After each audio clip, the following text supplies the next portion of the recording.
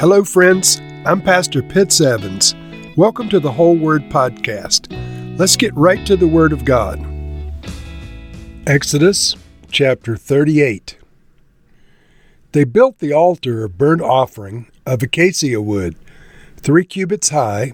It was square, 5 cubits long, and 5 cubits wide. They made a horn at each of the 4 corners, so that the horns and the altar were of one piece, and they overlaid the altar with bronze. They made all of its utensils of bronze, its pots, shovels, sprinkling bowls, meat forks, and fire pans. They made a grating for the altar, a bronze network, to be under its ledge halfway up the altar. They cast bronze rings to hold the poles for the 4 corners of the bronze grating. They made the poles of acacia wood and overlaid them with bronze. They inserted the poles into the rings so that they would be on the sides of the altar for carrying it. They made it hollow out of boards. They made the bronze basin and its bronze stand from the mirrors of the women who served at the entrance to the tent of meeting. Next, they made the courtyard. The south side was 100 cubits long and had curtains of finely twisted linen, with 20 posts and 20 bronze bases, and with silver hooks and bands on the posts. The north side was also 100 cubits long, and had 20 posts and 20 bronze bases, with silver hooks and bands on the posts. And the west end was 50 cubits wide, and etc., had similar curtains. In verse 21 we read, "These are the amounts of the materials used for the tabernacle of the covenant law, which were recorded at Moses' command by the Levites under the direction of Ithamar, son of Aaron, the priest. Bezalel, son of Uri, the son of Hur, of the tribe of Judah, made everything the Lord commanded Moses. With him was Aholiab of Ashimach of the tribe of Dan, an engraver and a designer and an embroiderer in blue, purple, scarlet yarn, and fine linen. The total amount of gold from the wave offering used for all of the work of the sanctuary was 29 talents and 730 shekels, according to the sanctuary shekel. The silver obtained from those in the community who were counted in the census was 100 talents and 1,775 shekels, according to the sanctuary shekel. 1 bekah per person, that is half a shekel, according to the sanctuary shekel, from everyone who had crossed over to those counted, 20 years old or more, a total of 603,550 men.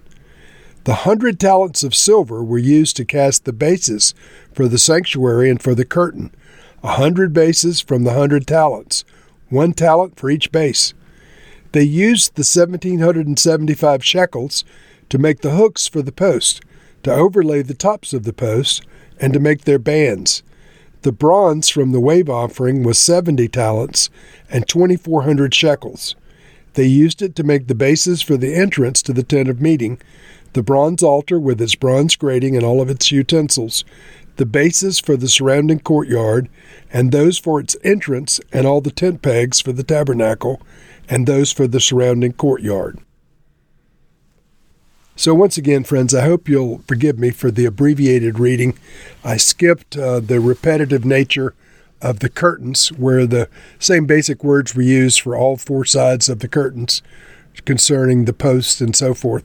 But in this chapter, we find the details for the altar burnt offering is finally being made. Verse 1, "They built the altar burnt offering of acacia wood, 3 cubits high. It was square, 5 cubits long, and 5 cubits wide. And they made a horn at each of the 4 corners, so that the horns of the altar were of one piece, and they overlaid the altar with bronze." Now this altar was to be used for the offering of sacrifices for sins and so forth. For us as Christians, the altar burnt offering represents the cross, the place of sacrifice. And so the horns of the altar appear in this narrative that we just read from Exodus 38. At various times, animals would be tied to the horns, waiting for preparation for sacrifice. And so these horns were also used for those that wanted to come and plead sanctuary to be spared from retribution or harm in times of political upheaval, they would come and take hold of the horns of the altar, the place of sacrifice. And so we'll see much about these horns of the altar in future chapters from the Old Testament. The laver appears in verse 8. They made the bronze basin, which is the laver, and its bronze stand from the mirrors of the women who served at the entrance to the tent of meeting. Now, where did they get these mirrors? These were the mirrors they plundered from the Egyptians.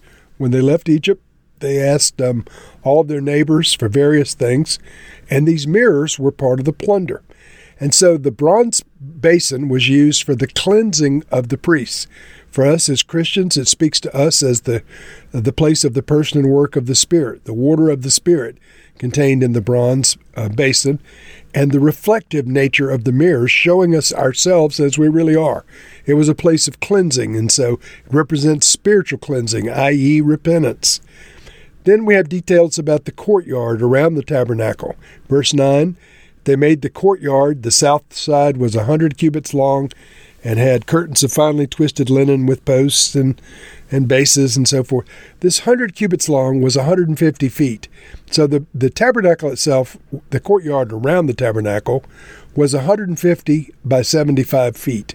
It was not a great big place. It was a fairly small place. In fact, our main sanctuary could hold the tabernacle and the courtyard. The tabernacle was roughly 15 feet wide and 45 feet long. So it also was very small in terms of our modern churches and so forth. Once again, in verse 22, we read, Bezalel made everything the Lord commanded Moses. And so all the details had to be carried out with exacting precision. And this Bezalel, who the Lord had filled with his Holy Spirit, had been divinely enabled to do everything just according to the will of the Lord and the pattern that the Lord had showed Moses. So, Lord, we thank you for these materials that were used in the sanctuary. We thank you for the furniture of the burnt offering. We thank you for the bronze basin, the laver. We thank you for the courtyard surrounding the place. We ask you, Lord, that you would show us the spiritual significance of these things now and in the days ahead. We pray in Jesus' name. Amen.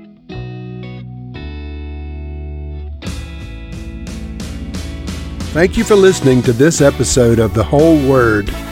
It was brought to you by Whole Word Fellowship and the Northern Virginia House of Prayer. If you were encouraged, please share our podcast with your friends.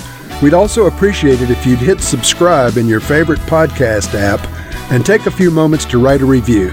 If you'd like more information on our church and our ministry, you can go to wholeword.net or wholewordpodcast.com for more information. Thank you again, and may the Lord Jesus bless you today and always.